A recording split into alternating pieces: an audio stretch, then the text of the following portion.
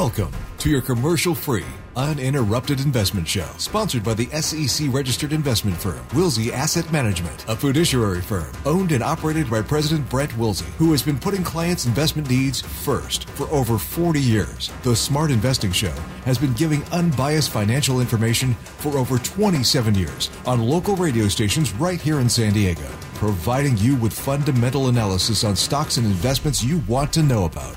Now, here are your hosts, Brent and Chase Wilsey. Well, hello, and welcome to the Smart Investing Show. I'm Brent Wilsey, president of Wilsey Asset Management. Great to have you here today with the Smart Investing Show. We are, again, the proud investing partners of the San Diego Padres, and I do have to say that last week I threw the first pitch, and I was happy. I made it to the home plate. Did not bounce the ball. I was happy. You did a good job. I think it was high and to the right, but hey. You know, it was catchable. It didn't look bad. Yeah, especially for a guy my age. Yeah, exactly. And you told me about, who was it? I think it was 50 Cent had a bad pitch. Bad pitch, yeah. So I was part of that. So people asking, how do you do? I'd give myself a grade letter B. Yeah, I'd agree with that. Right, yeah. So, all right, a lot to talk about today on the investment side.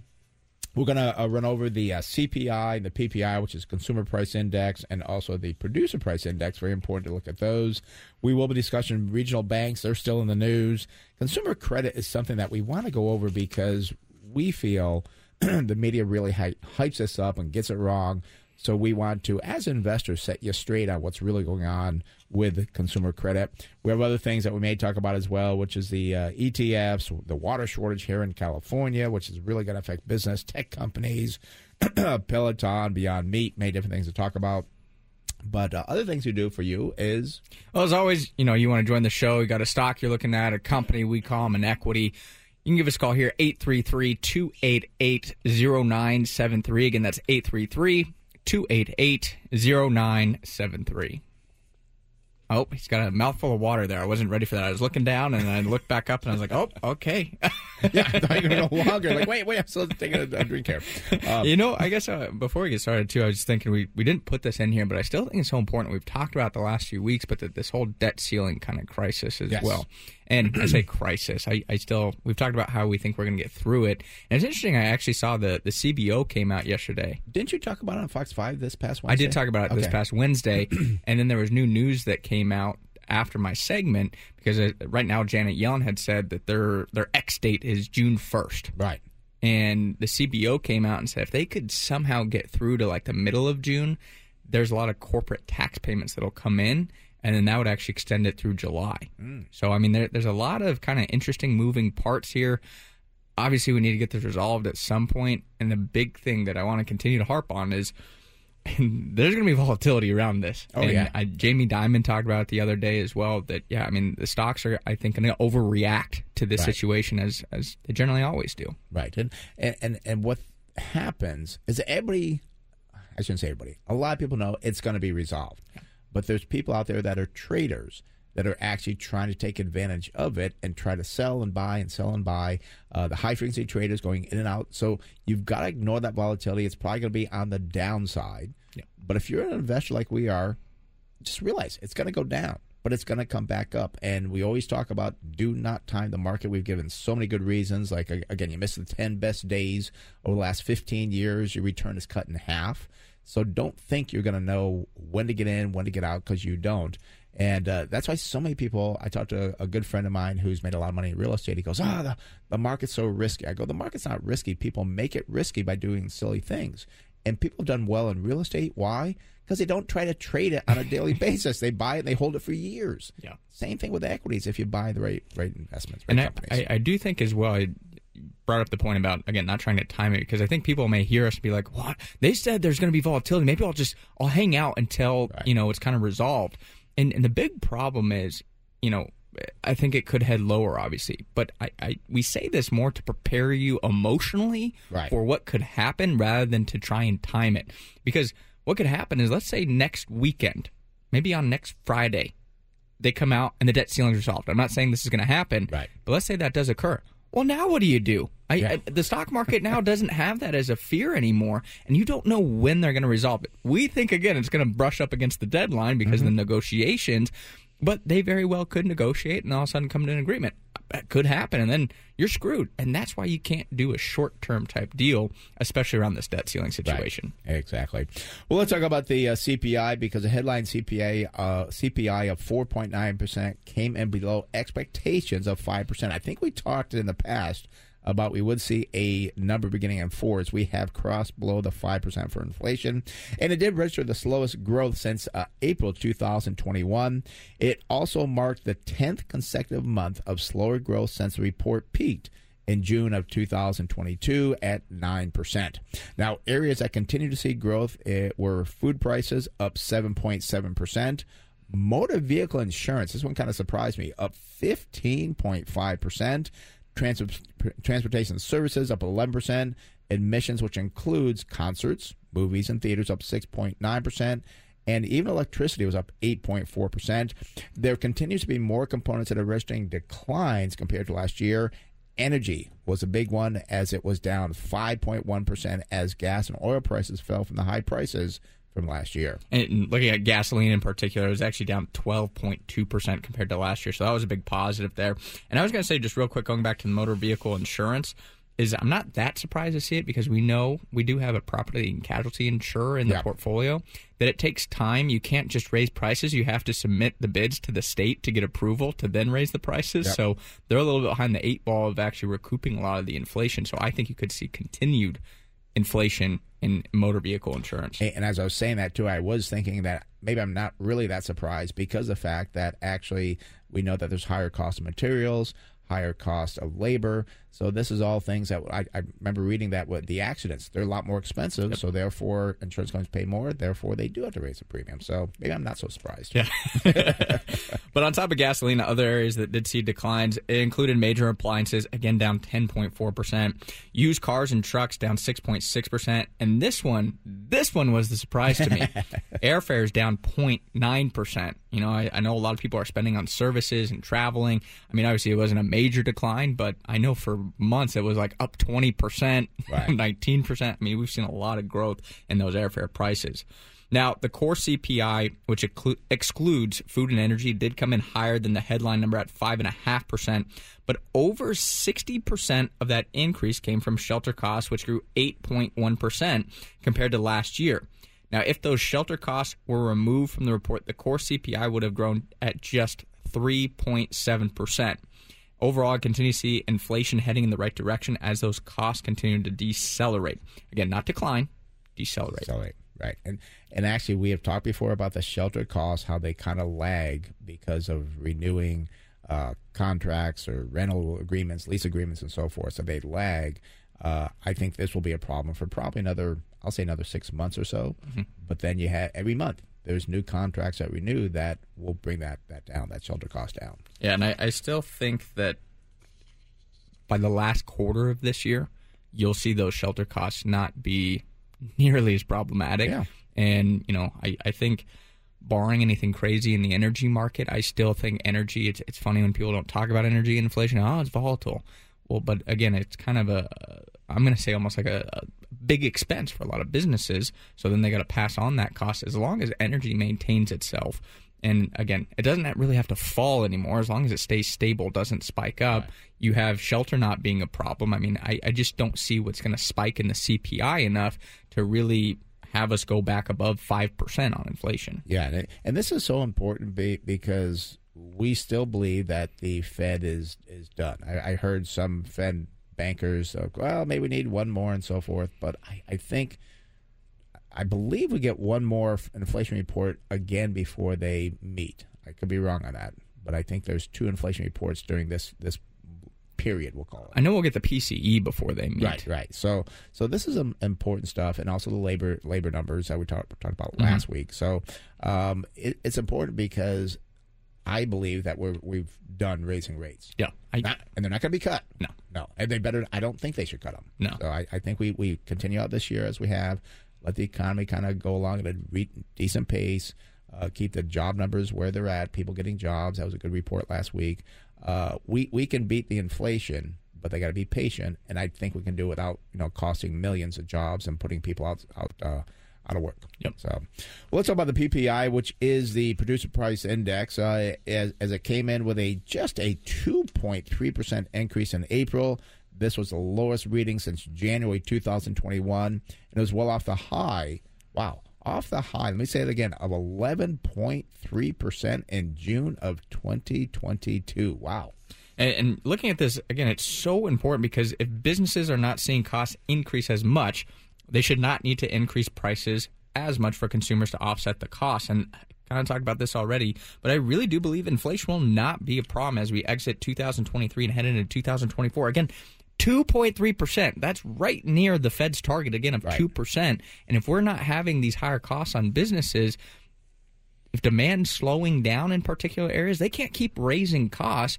Their margins probably can maintain themselves now because costs aren't increasing. I mean, there's just no reason to see huge inflation any longer. And the demand is there. You do have the supply is there and the competition. And that's why I think producer price indexes are staying low, because they don't want to raise prices because they don't want to lose business to the competitors. So that's the capitalist society working of, you want to stay in business, you get your lower prices. You have to do what you have to do to get the lower prices to stay in business, and the consumer benefits from that. Exactly. And I talked about this already, but again, a big benefactor from that PPI was energy. Yep. And I got to say, it's just so silly when people ignore the energy costs. Right. Because I understand that they can kind of inflate numbers because they can pop up and down, but it's such a big expense. I mean, you look at running your factory, running your office building, whatever you're at, whether it's electricity or gasoline or transportation for diesel. I mean, energy is baked in everywhere, and that's a huge expense for so many companies and so many people, even for that matter, that you got to look at that. And I think it was in the newsletter. I don't think we talked about it on air last week, but we did write about it in the newsletter about how diesel costs, I think they've been cut in half. Yeah, they've fallen quite dramatically. Which, again, benefits so much in the producer side because they transport all these goods, whether it's by train, air, sea, truck. I mean, all the stuff, transportation was a big part, for them. So that's really helped a lot. And I don't see why that would turn around at this point in time. I think we're okay. I will say, I think we said in the newsletter as well, I wish the government would start buying back some oil for these strategic reserves when it falls below 70. I think they said either next month or July is when they're going to start it. Really? Well, hopefully it stays low. I just don't know why they don't start it now. Man, they got too many other things to deal with. The government moves slowly, yes. But at least they're moving, so I'll give them credit for that. Let's talk about regional banks, because regional banks have really caused a lot of concern in the markets lately. Unfortunately, short sellers have stepped in and are magnifying movements of stock prices beyond belief. But if an investor looks at where some of these regional banks are trading, like Western Alliance at 2.3 times forward earnings, or CoAmerica at 3.9 times forward earnings, it would appear that the worst is probably over. For the big banks, they have been beaten up somewhat as well, and they are currently trading at 1.2 to 1.3 times tangible book value. And also, too, if you actually back out the non-cash impact from potential bond portfolio losses, the price to tangible book value trades closer to 1. The normal for big banks is more around 2 times tangible book value. Now, for an investor looking down the road 2 or 3 years, I think it is a good time to add some good bank positions to the portfolio after some strong research. I would also caution investors to be prepared for a bumpy ride for the next few months. But if you wait and by the time everything looks good, again, you'll miss the opportunity. You have to look at, well, could the stock go lower? Absolutely. Right. But 2 to 3 years from now, I think right now you're getting some great deals on financial companies. Yeah, and you don't want to buy them with like, I'm going to buy it and that goes up, because then you could buy it go down. Our portfolio is heavy into financials and also real estate, which has not done well over the last, we'll say, month or two since the regional bank thing started. Well, yesterday it was down even more, and I looked at some of the big banks like, why are they down?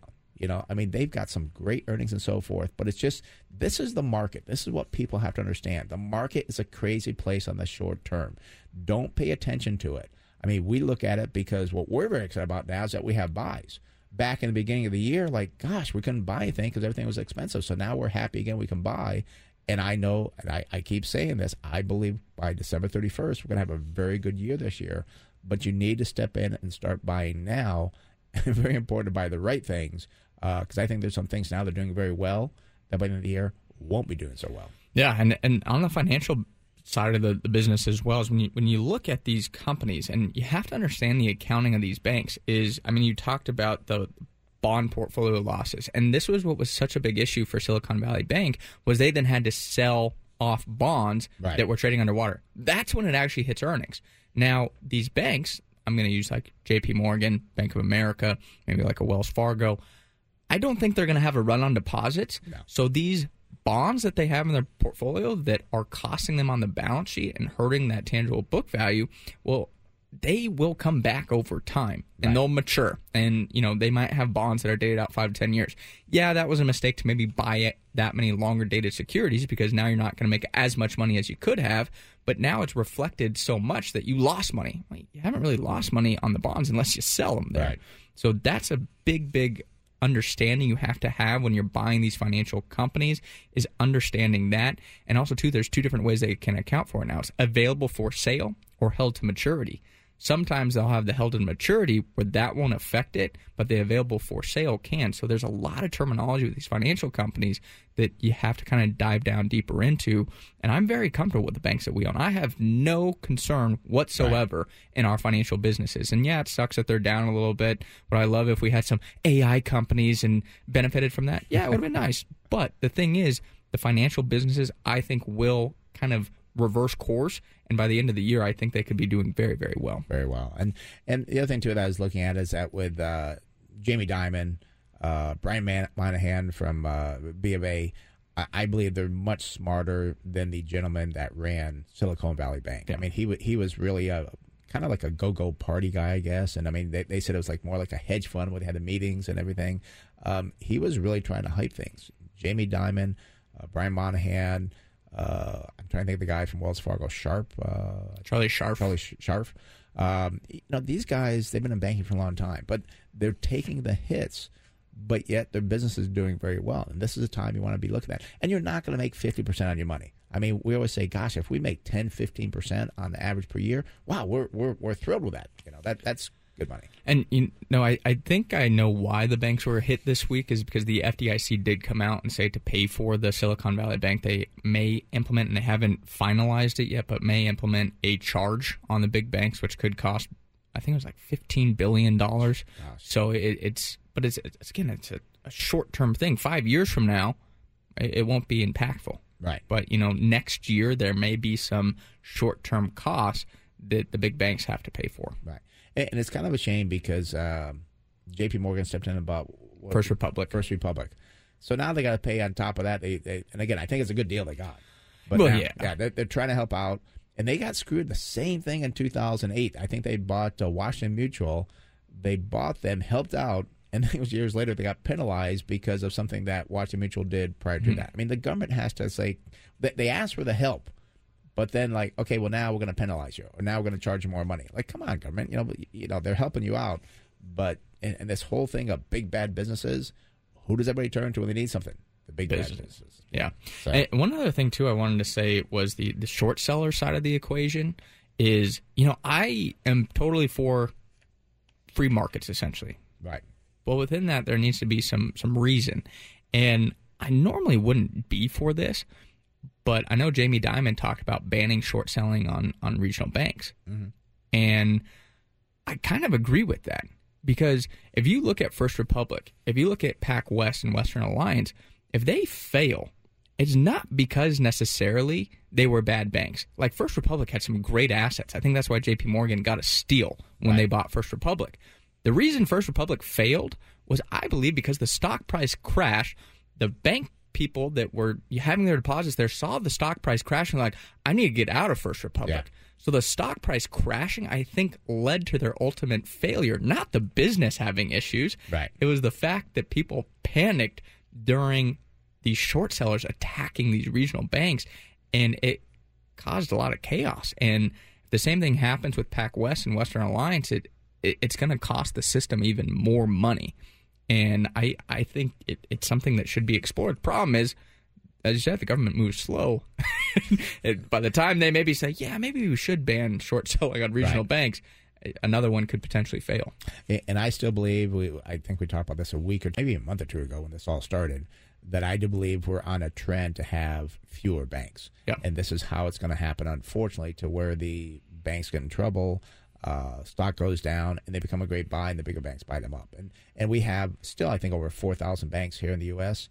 I think it's Europe has, I think, 10. I think I saw Ireland has like just 3 now. I was reading something on Bank of Ireland, and there was like 5, and now there's 3, and they're consolidating. Right. Again, Ireland's obviously smaller than Europe or the U.S., but for one country to have just I think 3 banks. And you've brought up too that, I mean, we're for bank regulation. I mean, these are the banks, we want them to be regulated so they can't do crazy things. And if you only have, I don't see us being down to 10 banks here in the country, but say we get down to 8,000. That would be, lights just went off. Huh? I guess we weren't moving enough. But that would be probably a big change. And it's not going to happen in 6 months. It's going to be over time. So, and I think we're in the beginning of that. Yeah. So let me open the phone lines because we're taking calls here in a few minutes. You got a question about investing, the economy, maybe on an equity that you hold, looking at buying or selling. Phone line's going to open those, 833-288-0973. Again, that's 833-288-0973. And that, as always, gets you through for your unbiased, no strings attached, final opinion about what you want to talk about.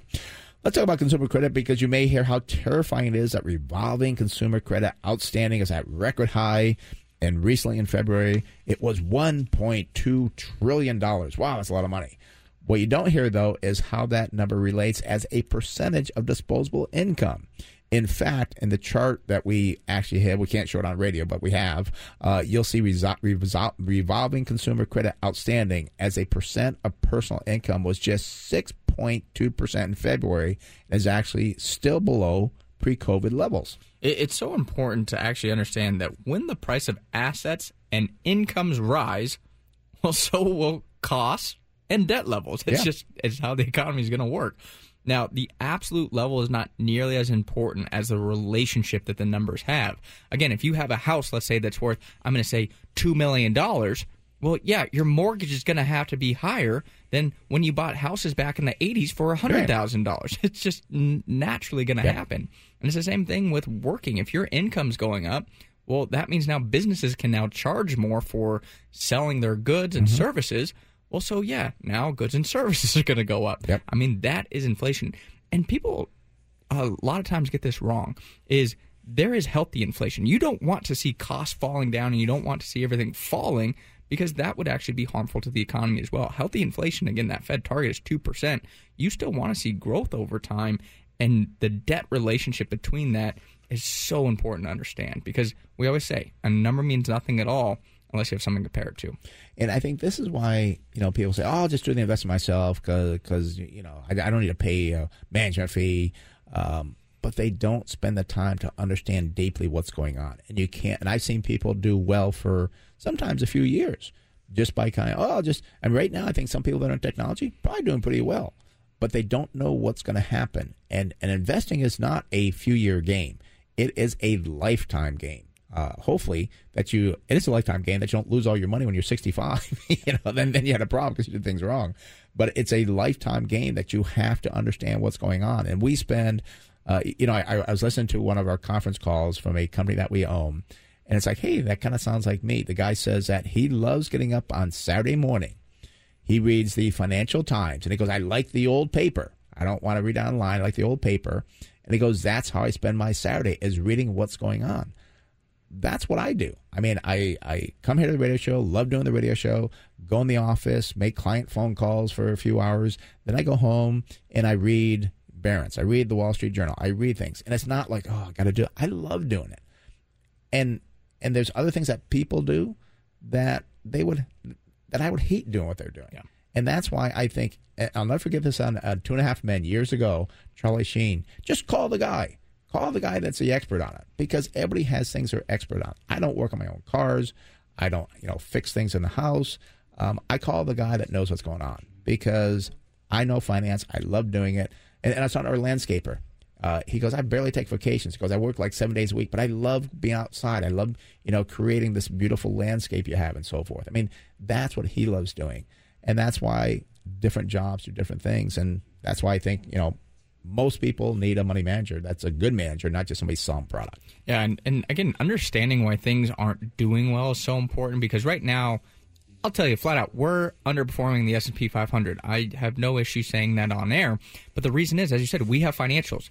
Well, if you look at the market, and they did a study yesterday, was that this AI boom, right, kind of led to the market being up about 8%, the S&P 500. If you remove those AI companies, the market's actually down about 2 to 3%. Right. And there's this hype that has carried these tech companies. We talked about this last week about the weighting of tech is so high. Well, again, all of a sudden, if this AI stuff fizzles out, and a lot of the excitement's kind of been carried forward here on AI, and all of a sudden it's like, oh, well, actually, it's not panning out the way we thought it was. Now those stocks fall, financials recover. Now, all of a sudden, our portfolio is outperforming the market again because we didn't have anything in AI, and we had what was actually beaten up and is now recovering. And I'll tell you, it is frustrating as heck. Oh, yeah. When we go through these periods, and it's just like, oh, just buy AI. It just goes up every day. And it's like, oh, don't buy banks. They go down every day. But at some point, that'll turn, and we know that we're getting good dividends from our companies. 9 out of 10 companies, I should say, in our portfolio pay a dividend, essentially around that number. But the thing is, we're getting those dividends, and we know the value of our businesses are extremely undervalued. So that's why we're not looking at underperformance year to date. We're looking at where will these businesses be 2 to 3 years from now. Right. And it's so important to understand what you're doing, not panic over things that you're seeing currently. And it is funny because we can tell when we're underperforming the S&P 500, but I believe we never say when we're overperforming because we don't want to talk about performance. But yeah. to give people, not to brag or say, to let you know that when you're investing, you're not always going to be doing great. But we don't care that, oh, here it is, May. Oh, we're underperforming the S&P 500. I don't care. Yeah. I care where it'll be the end of the year. I care where it'll be next year and so forth. And that's why when we're investing, we're looking at where will something be 2-3 years down the road, not 2 or 3 days down the road. And the biggest thing that people mess up is that they don't know why they've done well. They don't know why they're underperforming. We can tell you exactly why that's happening. Right. And that's important because when I make these Saturday calls with my clients and so forth, we talk about what is going on. And it's important to know that, well, things are down. This was the old broker thing. Just hold it and it'll go back up. Maybe it didn't work in the tech boom and bust. You have to understand why you're down and will it come back. And we had some companies that just did great earnings and the stock went down. And I think those earnings were better than a lot of the tech companies that came out, and they went up. That's the craziness of the market. They didn't mention AI. That's right. Yeah, we should have had, we won't go there. Yeah. Phone number is 833-288-0973. Let's go to San Diego and speak with Ted. Ted, you're on the Smart Invest Show, Brent Chase. How can we help you? Well, good morning, guys. What does the numbers tell us about Vertex Pharmaceuticals? Their symbol is VRTX. Okay. Ted, do you hold that or look at buying it? Looking to buy. All right. Well, let's take a look at Vertex Pharmaceuticals. Their symbol is VRTX. I see it in the biotechnology industry. Not much float, 1.3%, 96% institutional owned. The PE ratio is high at 27.7, but the industry has no PE ratio. That's a positive, and I think in a high PE ratio industry. We do see price of sales are expensive, 9.8 versus 8.9. Price to tangible book value, 7 versus 266. That's a positive. Price to cash flow is 22.1 versus not material. And then the PEG ratio going forward, which is your price earnings divided by growth, you want this number low, 2.8. Industry does not have a PEG ratio. Now, their earnings over the last year were up 32%. The industry was down 55%, so that's a big positive. Sales climbed by a 15.9%. Industry only saw growth of 11.9%. We also see for Veritas Pharmaceuticals that they had a 5-year estimated growth from the analysts of 8.2%. That's very good because the industry shows a negative 6.2. Let's take a look at the balance sheet. We got a good current ratio here, 4.3, industry 5.4, debt to equity 0.1 versus 0.4, net profit margin 35.4 versus a negative 7.5, and return on equity is 22.6 versus 44.4. Chase, what do you got? Yeah, so current price here for Vertex Pharmaceuticals was $347.41. The 52-week high, $354.46.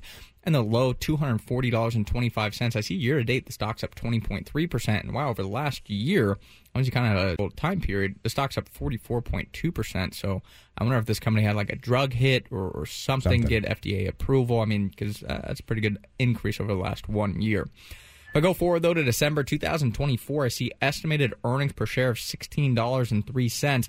Would give us a target sell price of $266.10. So it's a little pricey here, and I mean, I do see earnings now they were estimated to be down this year, but estimated kind of accelerate at about a 10% rate over the next couple years. So I'm guessing they had a drug get approval, and now that may be coming in to help with the revenue. But it's something that we'd still stay away from, especially after the climb. It's just expensive. Yeah, and Ted, I think your timing, I think you got a good company, but I think your timing might be a little bit off because it's been nice to get this probably, we don't have a chart in front of us, I'll say 6 months ago, and it's probably lower. What could happen now is that the stock could continue to rise, or there could be a pullback, that the hot news is out, nothing else happens, the earnings will stay about where they're at, that it pulls back, and then you can buy it on sale. I just don't like to buy things at the full price. I'm buying on sale. I think it's got great fundamentals to it. It's got some good things. I would understand also, too, did they have a big drug come out? What is that drug? Because we've seen other companies come out with drugs, and they get this big pop, and then they fall down below where they were before. So I think it's worth looking at it, but I would not buy at this price. All righty?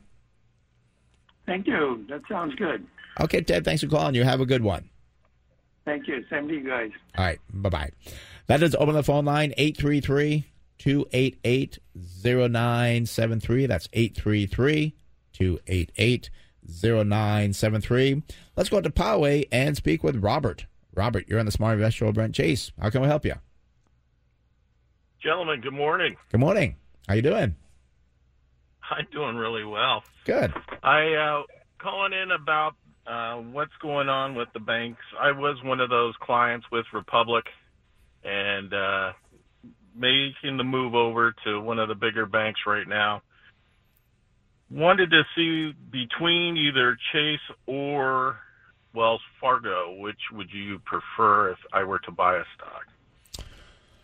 Well, that's kind of a difficult question. I thought you were going to say which one you put your money in. Either one is the same, so that's okay. Right. But the stock, I mean, we can look at either one, and I guess I'm not trying to give you investment advice. I have to be careful of doing that. We can look at the fundamentals, but I don't see. Jason kind of looked at me like, what are you going to say, Dad? I can give you pros and cons for each, I guess, is the thing. So, I mean, when I look at, like, Chase, they're going to be a little bit more expensive on the valuations, but they have a much cleaner balance sheet. I mean, they always talk about their fortress balance sheet. I think it's I'm going to say, for the most part, almost a safer play. It's maybe doesn't have as much upside potential, but also not as much downside. And I think it's a great business as well. Whereas Wells Fargo, they still have the asset cap in place that the Fed had implemented years ago. Yeah. I'm kind of surprised maybe they haven't looked at removing that, especially during this time period, to actually allow for them to kind of grow and absorb some of these potential moves from the smaller banks. But that is something that if that gets lifted, that's kind of why their earnings and their book value is a little bit lower on the valuation measures compared to JP Morgan Chase. So I think there's a little more upside potential, but I will say I think JP Morgan Chase is a better run company. I think it is a better bank. I think it's a better business, but that's reflected in the valuations there. I mean, to be frank, I like both banks. I think they both look pretty good. But and I do agree with you, Chase, because I someday the government's going to remove those restrictions they have on Wells Fargo. And I believe when they do that, the company, the stock will have a nice bump because they'll be open for full business again. So both are good investments. Both are strong. But I think stock-wise, investment-wise, I think over the near future, we'll call it near future for me is 1 to 2 years, I think you could see better returns in a Wells Fargo than the safety of a JP Morgan Chase. Not to say JP Morgan Chase isn't going to do bad, but if the government lifts that, and actually a year or two, we could have a new administration because it's next year, the 24 is when the election is. Yeah, so we could have a new administration, may go a whole different direction. So even so. On top of that, what about Mr. Diamond retiring here in the next year or two?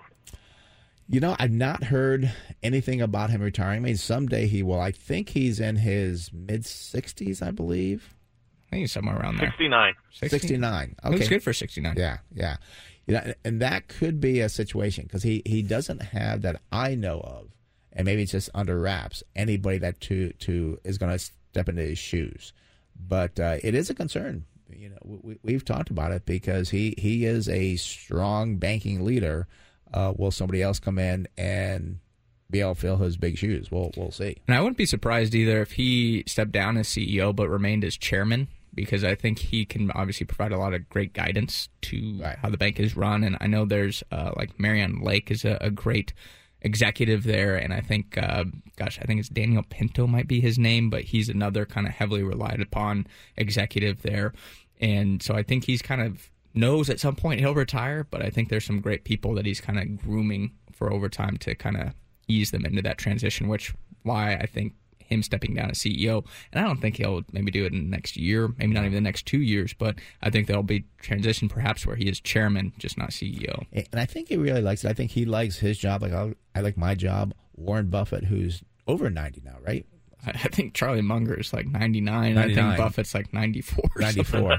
So I can kind of see Jamie Dimon doing that. He's still going to be involved, but maybe not so much where he goes in the office and works, $100 a week. So he'll still be in control. So that's what we see because there's just nothing coming out. We now know Buffett 94. 92. Buffett at 92 does have some gentlemen that are now kind of running things. He calls them his lieutenants, but he still controls things. And Munger is 99. When is his birthday, to say? I think it's January 1st is actually his birthday. So he'll be 100 next year. Yeah. And what's amazing with those two guys that, I think their shareholder meeting went for like 5 hours. Oh. I mean, you think like, wow, that's we do our client event for about an hour and a half, 2 hours. We're pretty tired. 5 hours, that's a long time. I just kind of hear some fun facts. Charlie Munger was born January 1st, 1924. Wow. He has 9 kids.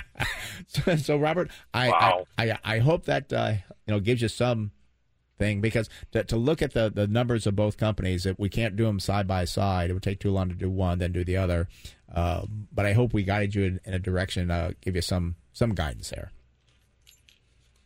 Appreciate it, gentlemen. Happy Saturday. Go Titans. All right, Go Titans. Go Titans. And don't forget tomorrow's Mother's Day. We didn't say that for all the guys out there. Remember Mother's Day tomorrow. Yeah, don't forget, guys. All right, Robert, have a good one. You too. Bye-bye. Bye-bye. All right, that does open the phone line, 833-288-0973. That's 833-288-0973. I don't know if you heard what I said. Charlie Munger has 9 kids. Oh, no, I didn't hear the 9 kids. Yeah, I snuck that in there when I was talking about the fun facts. 2 are stepkids, it says, so he has 7 biological kids and 2 stepkids. Maybe that's why he's still around and kicking. The kids keep you young. Well, if he's 99, be in their 70s. In their 70s. Yeah, he must have great grandchildren. I mean, probably. Right. Yeah. So, but he's still quite the character. He's not very active, but he just comes out with these things that most people probably wouldn't say, but he goes, I don't care. Yeah, I'm going to say it. I got a few years left. Anyways, I mean, Bitcoin is what do you call it, rat food or something? Rat poison. Rat poison, yeah. So, all right, time to talk to our financial planner, Harrison Johnson. Going to talk about student loans. I got to hear what he has to say on this. Harrison, you with us? Yes, I am. How's it going, guys? Good. Just having some fun here on a Saturday morning, talking about different things here, and you're going to enlighten us about student loans. So what do you got? The student loans. So right now, federal student loans are still on pause until June 30th, which means payments would start 60 days after that, around the end of August. Applies to all federal loans, not private loans, and the pause includes interest, so nothing is accruing right now. Also, the student loan forgiveness of $10,000 to $20,000 is still up in the air, so we'll see how that goes. But the main point I wanted to talk about is how the overall student loan process works. So usually you start with the direct federal student loans, as these have the lowest interest rates. Right now it's around 5%. And with these, you have subsidized and unsubsidized. And in both cases, you don't need to make payments while you are in school, but subsidized loans do not accrue interest while you're in school. The unsubsidized loans do accrue interest while you're in school. So clearly the subsidized loans are better. but you can only get them if you're considered to have financial need after filling out the FAFSA. So many don't qualify if their parents are considered to have or make too much money. And there's a limit of how much of these loans you can get. For a full 4 years of going to school, you can get up to $27,000 of loans, of which $19,000 can be subsidized loans, which again, many don't qualify for that subsidized portion, so they all be unsubsidized. If you need additional student loans, you can look to either Parent Plus loans or private student loans, all of which have higher interest rates that also will accrue while the student is in school. These loans, you don't have to make payments while you're in school, but that interest still does accrue, which means those balances are getting larger. I think a lot of students don't understand that when they're taking them. So if you look at the cost of a university like SDSU, right now the cost per year is like $35,000 when you add in the room and board and books and all that type of stuff. And there's definitely more expensive schools out there. So if a student has to borrow all that for 4 years, plus have that interest accrue while they're in school, they could be looking at graduating with $160,000 of student loans just for a normal 4-year undergraduate degree. And at that point, you might be able to refinance to a lower rate, but you're still looking at $1,200, $1,300 per month payment for 15 years to get that paid off. To put that into perspective, if instead you were able to put that money into your 401k, including the tax deduction, after that 15 years, you'd have over $600,000 in that 401k. So I think the point is college is extremely expensive and should be looked at like an investment.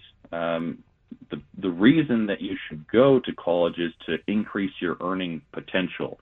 So you either need to plan ahead of time so you don't have to finance the entire thing with student loans. That includes parents planning. And you need to also make sure that if you're getting a degree, you're getting something that's going to be able to make money. Or, consider starting at a junior college, getting the prereqs out of the way, and then transferring to a university. I also don't think everyone needs to always go to college, not at these prices. There's trade schools out there that are much cheaper and much quicker and still result in a higher career income. But, we've got this national crisis of student loans, and, you really need to break down the numbers, because I think 20 years ago you could go to school and kind of find yourself and figure out what you want to do, but it was a whole lot cheaper to do that then.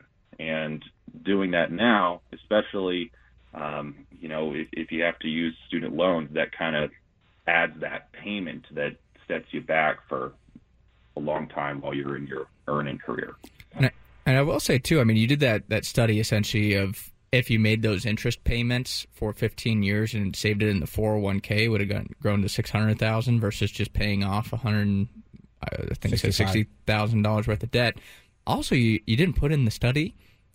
You didn't go to college. You started in a trade school, let's say, and then you had 4 years of actually saving money and investing. So, it'd be even more beneficial. More beneficial. And again, I'm not saying that everybody needs to go to trade schools, but I think you make a great point that it needs to be looked at more as an investment at this point. What are you going to do with that degree to produce the income to pay for those student loans? Because it's so expensive. Yeah. Yeah, and I think one of the things that really stands out to me as well is, you might need $35,000 a year to go to school, but only a really small portion of that could potentially be subsidized, maybe even none of it at all.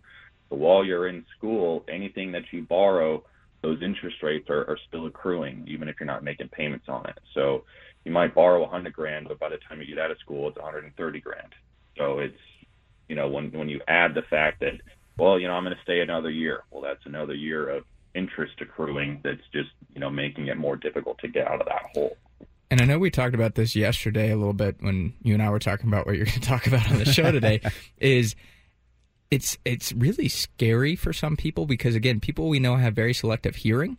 Is they hear, I don't have to make payments while I'm in school. They don't hear that the loan's accruing, and now that interest rates have gone back up, they're going to accrue at a much higher rate, which means you're going to have to pay back a lot more money. Right.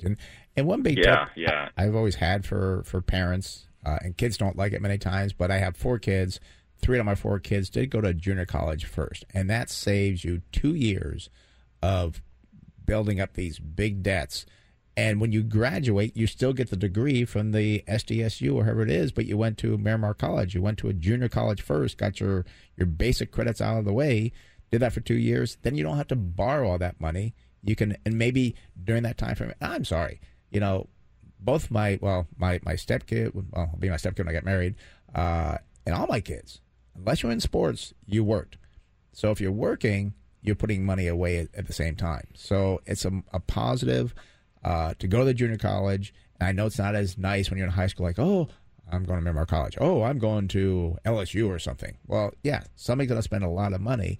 It's not as prestigious, but down the road, you'll be way ahead of that person because of what you did. Well, if you work while you're in school, too, you wouldn't need to borrow the $35,000. Yeah. Essentially, you can help cut that in maybe half or whatever it may be, but it's something to consider. It saves everybody money, and there's no change 4 years down the road because you still get that degree without 4 year school. Yep. So just a tip for people. I always try to put that out because and it's funny, some successful people I've talked to, because that's what I did. I went to junior college. Some other people I've talked to, they did the same thing, but their kids want to go to a 4 year school, and I go, well, you turned out successful. I know. So, there's ways to get around it, save money, because everybody wins. So, well, Harrison, thank you very much. Some good tips there. Thank you. All right. Thanks, guys. We'll see you Monday. All right. We'll see you Monday. All righty. Gosh, we had, I think his name was Costa. I saw him there, and he just hung up probably about a minute ago. Didn't know what he wanted to talk about. But if you're still listening, actually he or anybody can give us a call at 833-288-0973. That's 833-288-0973. And again, that's for your investment questions. Even comments on, I thought somebody I saw there, we couldn't get to him, had questions on or comments about the big banks and stuff like that. So, that's what we're here for, to kind of answer your questions for you. Also, too, if you're looking at buying or selling a company, we call them a company, you call them a stock, we call them an equity. We can do that for you by running the fundamentals and try to point in the right direction. Because I think when we say something like, yeah, it's probably worth the research, it's probably pretty good, but we say, no, not really worth your time. It's a high gamble. Yeah, it's definitely a high gamble. And, I was just sitting here thinking, when we were talking earlier about consumer credit, I forgot to tell people, if you want to see that chart we were talking about that shows you the amount of revolving credit versus what the revolving credit is versus disposable income, we actually do have that chart on our website. So if you go to smartinvesting2000.com, you can click on our newsletter section. It was our most recent newsletter. You can then actually click on that and see the chart because it shows you long term, and it's like, oh, it's really not bad at all. And we're going to do some office talk here, so people don't listen right now. Did we put that chart in the newsletter? It is in the newsletter. It is in the newsletter. Okay, good. Because I did not promote the newsletter today, so let's promote it now. Because the newsletter, again, you have many different topics on there like that. We talked about the ETFs. We talked about the tech companies. We talk about Beyond Meat, Peloton. It is a free newsletter. It goes out every Friday about 5 o'clock. All you got to do is go to our website, smartinvesting2000.com. That, again, is smartinvesting2000.com. You'll see it right in the middle. It says podcast, newsletter. Click on there. Sign up for it. You'll get a free newsletter. It goes out every Friday. A lot of great information there for you. All right. Well, I see that Costa is back. So let's go out to Costa in San Diego. Good morning, Costa. You're on the Smart Invest Show over in Chase. How can we help you? Hi, guys. How you doing? Good. How you doing? Pretty good.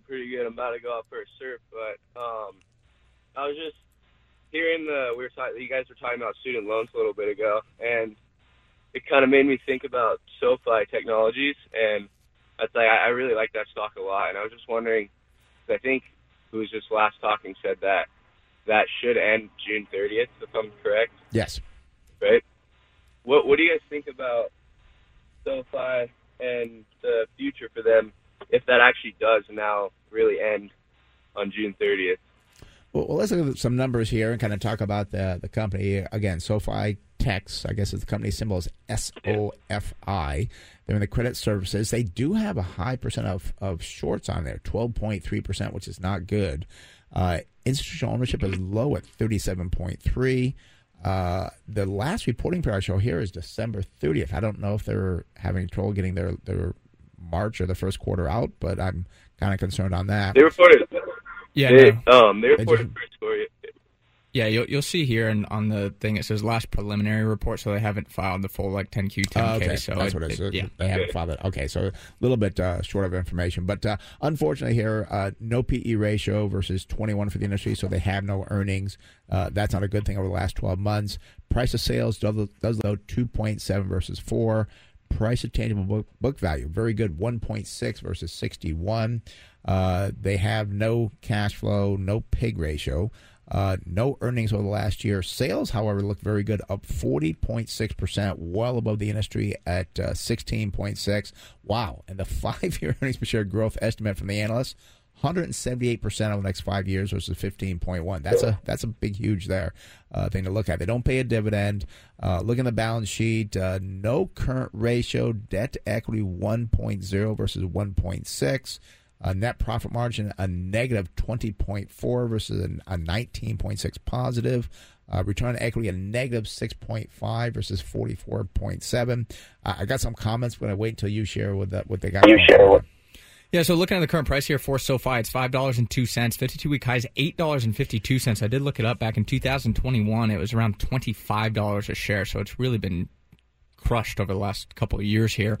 But the 52-week low is $4.24. If I go forward for the company, I go out to December 2024, I still see, unfortunately, they're estimated to lose 4 cents a share, so we can't really derive a target sell price.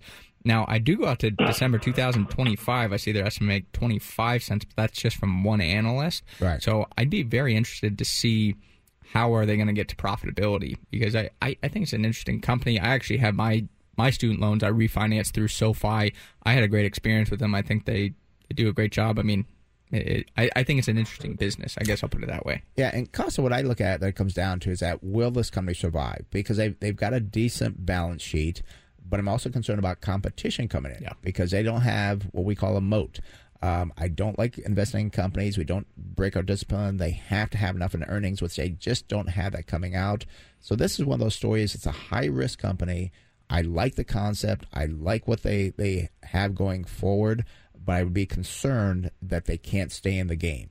And if they're out of the game, somebody else can come buy them for pennies on the dollars, and you pay, what is that, $5 a share now. Down the road, it could be worth $1, and somebody else picks it up, and you lost your money. That happened to me when I was first investing years ago. I had a similar story like this, like, oh, wow, this is going to be great. The growth was great. It didn't survive, and I think I lost like 80% on the investment because it went down. So very, very risky, I'll put it that way. And a couple of risks to consider is I would, number one, want to know how this necessarily works, because, generally your big banks, they take in deposits and they take those deposits and lend them out. How are they implementing loans? I don't think you can go open a deposit account so far. I might be wrong, but if that is the case, how are they getting enough deposits to then lend that out? So I'd want to understand how their balance sheet works a little bit more.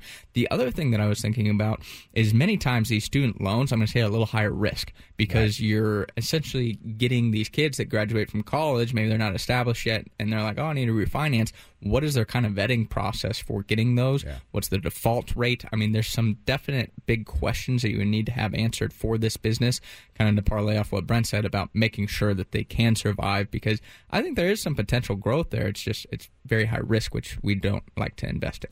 Yeah, so Costa, I know you're going surfing, so go enjoy the waves there. But when you come back from surfing, you got some research to do. Yeah, well, no, I'm pretty in tune on SoFi. Like you said, it's really risky, but I'm only 19, so now's the time to invest in risky stocks for me. Well, that's the way I look at it. Yeah, well, do some, but you don't want to lose it, because what you'll miss is the benefits of long-term compounding, because things can't compound if they're gone. So if you want to take a flyer once in a while, go ahead and do it, but be careful and just do the research to make sure it's worthwhile. I think this could be a big one, but we gave you our concerns. All righty? Yeah, thank you. All right, you're welcome. Bye-bye. All righty, let's go out to San Diego and speak with Val. Val, you're on the Smart Investor over in Chase. How can we help you? Yes, I am looking at a small Canadian gold company called BTG. BTG. B as in boy, Thomas, George. B2 Gold Corp, is that the one? Yes. Okay, I got a different symbol here. So what is the symbol? BTG. Oh, BTG. Okay, all right. B2 Gold. All right, let's see if we got anything there for you. Val, let's see here. And we don't have a lot of time. We got a few minutes. No, we got time. We got time. Okay. Let's see what we got. Okay, BTG in the gold industry. No short on the float side there. Again, the company is B2 Gold. Symbol is BTG. 58% institutional owned. Not a bad PE ratio, 17.1 versus 40.6. Price to sales 2.5 versus 2.8. Price to tangible book value, very good, 1.8 versus 7.6. Price to cash flow looking good as well, 7.4 versus 11.7. And even the PEG ratio looks very good, 0.7 versus 100.4. Now, unfortunately, the earnings for B2 Gold is actually down 38% over the last year. The industry was only down 14.7. Sales were down 1.9 versus 1.2.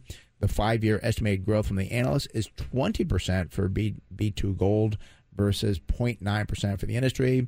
They do pay a decent dividend, 3.9%, using 67% of their earnings to pay that out.